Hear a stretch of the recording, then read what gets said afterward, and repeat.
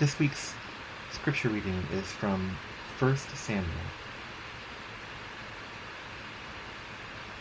One time, after eating and drinking in Shiloh, Hannah got up and presented herself before the Lord.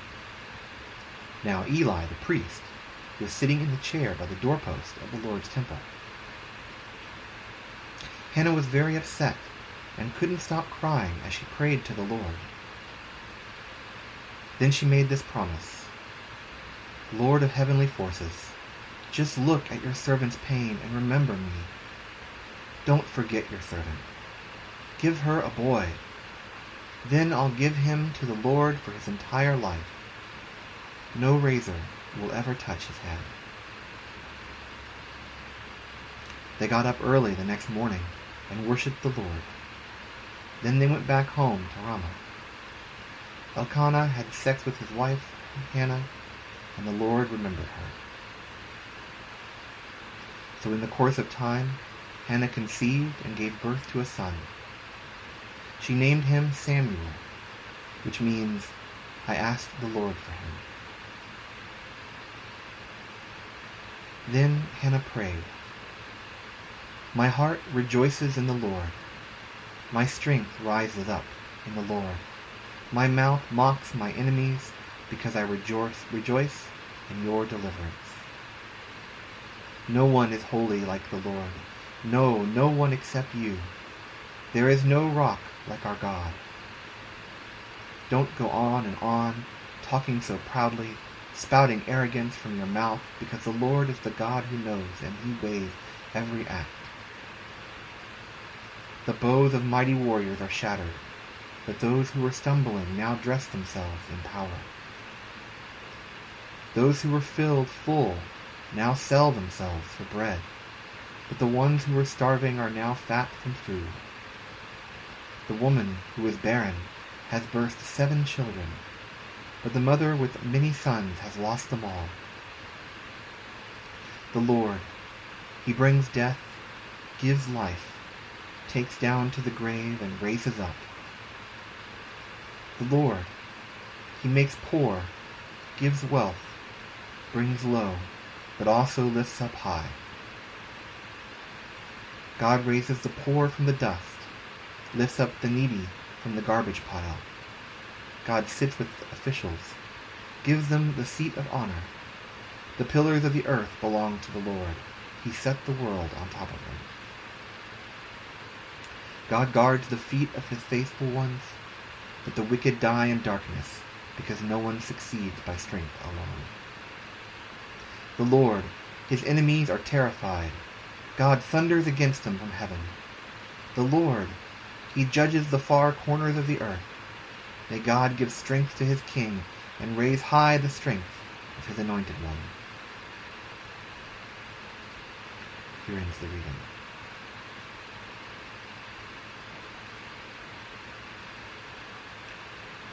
Today's reading comes from 1 Samuel, and it has to do with Hannah, and her prayer. When I look back on my life, I remember many cases of very important times when I've prayed. But I think one of the most important was when I was camping with the Boy Scouts. I was in Boy Scouts all growing up, but in the summer between freshman and sophomore year of high school, I went to Philmont Scout Camp and hiked for 90 miles for 2 weeks. And while I was out there, I remember I had a moment of clarity, a moment of faith, where I was sitting out on this large boulder, looking out over a valley, and there was no one around, and it began to rain. I was about maybe 5 or 10 minutes walk from the campsite where all of my friends were. And I sat in the rain and I spoke to God. I got angry about all of the things that I was angry about in my life. I gave thanks for all of the things that I was thankful for. I begged for intercession. I begged for God to intervene in my life, to change things for the better, and to give me wisdom. This kind of prayer is the most honest, the most original, the deepest way that we communicate with God. And we hear it throughout the Bible. We hear it in the Old Testament and the New. We hear how the prophets, the men and women of the Old Testament spoke to God, and we hear how Jesus and his disciples spoke to God. We hear over and over again to continue to pray and pray and pray. And yet James tells us also that prayer is no good by itself if it's not followed up by action. When did you pray earnestly to God? When have you prayed earnestly? When have you really, in the lowest of your low, needed God and spoken with God? When, in the highest of your high, have you given thanks and praise to God? For many people, I think it seems like a strange thing. I think it's a strange thing that people often see Christians do, and they wonder about it. Or not even just Christians, but really just people. But when I was a young child, I remember praying, even before I had attended church or before I really knew anything about God. I think it comes to us as the most natural, the most basic of instincts. I think prayer is very important. In our reading today, we hear about the prayer of Hannah, not sure. Hannah, we'll say. You know, last week's lesson, we heard about Moses. We hear about the Israelites in the desert.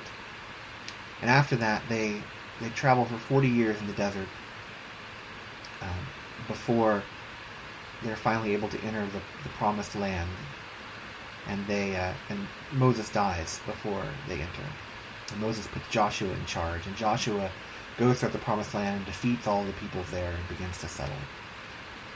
And then there's a few more books in the Torah, the books of the law. And then we end up in 1 Samuel. Actually, Ruth is first, and if you haven't read Ruth, Ruth is my daughter's favorite book of the Bible. It's an excellent story. It's only a few pages long. I highly suggest it. Ruth is important because Ruth is one of Jesus' ancestors. But we come to 1 Samuel. 1 Samuel and 2 Samuel and 1 Kings and 2 Kings used to be one book. They're often grouped together as the historical books. So first we have the books of the law, and then we have the books of history.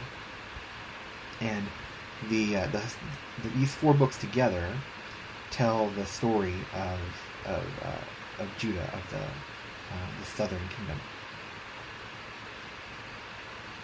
First through through Samuel, who is named, the book of this First Samuel is named after. At this time in the history of the Israelites, they're settling in Canaan, in the land that God promised to them, and they're trying to figure out how to live together and how to be a community.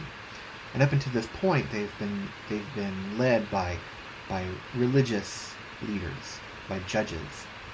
And the problem they have is now they're being besieged by various peoples, and they feel like they need a king to rule over them. And so Samuel, who again is this book is named after, and whose mother we hear praying in these verses, Samuel will become the last kind of great judge of Israel. And he will anoint as king first Saul and then David. And of course David is the great king of the Jewish story, the king who united all of Israel into a united kingdom. And then David's son Solomon continues from there, and then we have the kingdom breaking into two pieces after that, the northern kingdom and the southern kingdom, we talked about a little bit before. So this book, 1 Samuel, is the account of how Samuel comes to be, how Samuel becomes a great judge, and how he anoints first Saul and then David as kings of Israel. I talked before about how Genesis and Exodus were very much kind of in the realm of myth in this narrative, and now we really get into legend. We get into books that are giving us much more detail about people. It's much more likely that these were real people who existed, who lived in this area. One thing that historians are not really sure about is if there really was a large unified kingdom of Israel under the rule of David, or if David was, for example, maybe just a tribal chieftain or something. But that's not really important, because the importance of the story is in the narrative that it tells about the Jewish people and about where they come from. And so now we're really in kind of the realm of legend or early history. And so from here on in the books of the history, we get much more detailed information until we start to hear really things about kings and wars that are backed up by evidence from other archaeological sites from other kingdoms of this time, until finally we hear about the exile into Babylon, which of course is a completely historical event. We have lots of proof outside of the biblical text about that event. So it's just kind of interesting. This is the time when we kind of fade between legend and history. But all of that is yet to come. At this point in the story, what we have is this woman, Hannah, and Hannah is the wife of a man named Elkanah, and Elkanah has two wives. He has Hannah and his other wife, whose name I honestly don't know how to pronounce. My guess is Penina, but I'm not sure. But his other wife, so we're told that Elkanah married Hannah for love, but Hannah has not been able to give Elkanah any children. And so Elkanah has also married Penina to give him children, and Penina has had several children. And Elkanah really treats Hannah unfairly, because he is a very religious man, and when he goes to give offerings, after you've given the burnt offering, the bull or the goat or whatever, some of it is burnt, and some of it is kept by the priests, and the remainder is eaten by the family around the temple. And so, in that instance, he gives out the meat in accordance to how many children there are, and so Hannah always kind of gets the short end of the stick. And so finally, she's just completely fed up. She's absolutely fed up, and so she goes to the temple, and this is before the building of the temple in Jerusalem, because that's Solomon's temple. So Solomon builds the temple in Jerusalem. This is before that, but there's a temple in Shiloh, which at this point is where the Ark of the Covenant, which is a box containing the Ten Commandments and various other things from the Israelites' time in the Sinai Desert, that was one of the things that was described by God to Moses on Mount Sinai.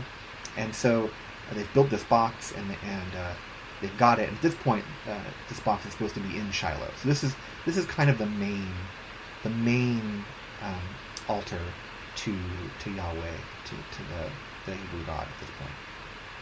And so she goes, and this is really our only example in the Old Testament of a woman going by herself to the temple to pray directly to God at the temple. So the Old Testament is there's a lot of men talked about, but not as many women. And this is the only example we have of a woman going and doing this. So she was a very strong woman and very faithful. And so she goes and she just gives her heart to God. She just expresses her deepest feelings and thoughts to God. And we didn't see it in our reading, but Eli, who is head of the head priest at the temple, is sitting in the spot he would normally be sitting at in the temple, and he sees her praying, but she's not speaking. Her lips are moving, but she's not saying anything because she's so wrapped up in what she's doing. And he thinks she must be drunk. And so he tells her, you better stop drinking. And she's like, no, I'm not drunk. I'm just really, deep in prayer. And he says, oh, well, in that case, whatever you've prayed for will come true. And so she goes home, and then she is able to give birth later to her son. And the prayer she gives is so honest. Lord of heavenly forces, just look at your servant's pain and remember me. Don't forget your servant. Give her a boy. Then I'll give him to the Lord for his entire life. No razor will ever touch his head. She lives in this very patriarchal society, and she needs a boy. Not just a child, but a boy. And so she prays for a boy, but she says, if you give me a boy, then she thinks to herself, then I will be redeemed. Because if you were unable to have children, it was seen as somehow as God having not having favor on you, that you had done something wrong. That's why you were not having children. So to have a boy would prove that God had favored her. And so she doesn't even have to keep the boy. She says, if you give me a boy, then I will give the boy to the Lord. I will basically, I'll make him a Nazarene. No razor will ever touch his head. There's this idea in the Old Testament that if you never shaved your body hair, if you never shaved your hair, your beard and everything, that you were especially devout. And so she says this, and kind of most impressively, she lives up to and goes through with her promise. So when God gives her a son, she keeps the son until the son is weaned, so probably 3 or 4 years, and then she takes the child back to Eli at the temple and gives him to Eli to raise as a priest in the temple. And then her and her husband return every year after that. When they go up for the annual festival, they go up and they talk with their son, and they bring him a gift of clothing every year. So she's not like getting rid of him and abandoning him. She's putting him in the service of God in the temple, and then she's following up continuously to make sure that he's okay. And then after this, she has other children. She has more sons and daughters, and is quite happy. And then in the second chapter of Samuel here, after she gives Samuel to Eli, we have this prayer, this very long prayer. My heart rejoices in the Lord, my strength rises up in the Lord, my mouth mocks my enemies because I rejoice in your deliverance, and so on and so forth. This prayer is almost certainly a later addition. For one thing, it speaks of kings and things that didn't come along until after. And certainly the entire book was written down later. It was originally oral tradition until it was written down. But whether or not Hannah actually said this prayer is kind of not important. The point of it is it's placed in here as kind of a general prayer of thanksgiving, prayer of intercession, prayer to God. And it's very similar in style and everything as the Psalms. It could very easily be a psalm instead of this prayer. We see another prayer kind of this kind in the New Testament in what's called the Magnificat, which is the prayer of Mary that Mary gives when she finds out that she's pregnant before the baby is born. So we have this kind of tradition of these long prayers to God. So that's the text. So I think the most important thing that you can get out of this text is not the stuff about Samuel. The stuff about Samuel is good to know about the story and whatnot. And we're going to read, next week we're going to read a little bit more about Samuel and David and what all happens there. But the important part, and I want you to focus on this week, is on prayer. And especially on the idea that God hears the prayers of everyone. As there are many in the Christian community who want to say that only certain people, that God only hears certain people's prayers. Only those who are just, only those who are devout. only those who pray in particular ways, only those who follow particular prayers. But that's not what the text tells us. And in fact, the text tells us the opposite. The text tells us that God hears the prayers of everyone.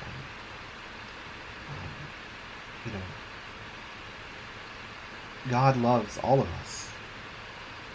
God loves those who are Christians. God loves those who are not Christians. God loves all of us as God's children. And God listens to our prayers. Now, sometimes our prayers are answered in ways that we don't expect. Sometimes we pray for miraculous healing, or we pray for amazing things to happen, and they don't come to pass, and we feel wounded. We feel like we've been abandoned, like we've been cast aside, like we somehow must not be worthy of God's love. But that's not true. Prayer is a way for us to share our deepest thoughts, our deepest emotions with God. It's also a way for us to meditate for ourselves on what those are. Extemporaneous prayer, where you just pray whatever is in your heart, as Hannah did, is a wonderful spiritual practice to get into. And it doesn't have to be out loud. In fact, Jesus tells us that rather than pray loudly on the street corner where all can hear, it's much better to pray quietly in our closets to ourselves so that God can hear us quietly. So you don't need to pray out loud. You can simply pray to yourself. Take a few minutes in the morning when you get up, maybe, to say a prayer. One of my favorite TV shows is a TV about ministry, anyway. Is a TV show called The Rev, made by the BBC, about a minister in London. And it shows a lot of... it's a very interesting show, and the first season is really good, and the second two seasons are okay.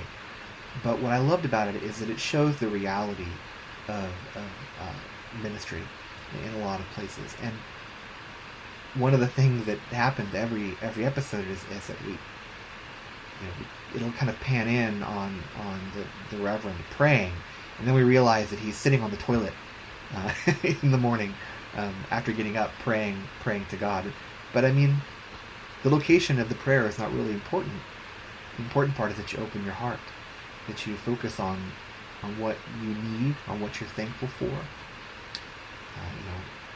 Prayers of thanks, prayers of intercession, where we ask God to intercede in our lives, to free us from oppression or from pain or from bad circumstances. Prayers of wonder. These are all great things to offer up to God. And we should feel like we can do that whenever we want. Where you are doesn't matter.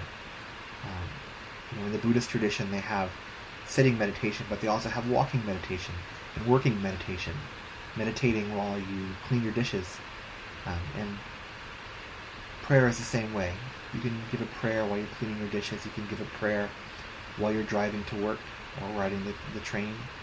You can give a prayer when you get up in the morning or right before you go to bed. But getting in the habit of praying on a regular basis, I have found it to be really helpful. And there are ways we can integrate prayer into our life more through patterns of prayer, like what they call the daily office and things. But what really matters is just that you open your heart to God and you speak your mind. And if you're angry at God, be angry at God. There's nothing wrong with that. There's lots of examples in the text of people who were very angry at God and who said so. And if you're thankful, be thankful. So, with that in mind, let us pray for a minute. God, we are grateful for all that you do for us, for all that you give us. This time in our world is so challenging, so difficult, so different from times that anyone alive has experienced. Watch over us. Hold us in your love. Let us know that we are loved by you and by those around us, even when we feel like we may not be. God, look out for those who are ill. Look out for those who travel, those who work late, those who must continue to work and do things to keep our society moving, even though it is dangerous. God, in this time of nationalism, this time of difficult political division, help us to see your face. Help us to see God in our neighbor, in our enemies, in those with whom we argue, so that we remember that we are all children of God. And yet, don't let that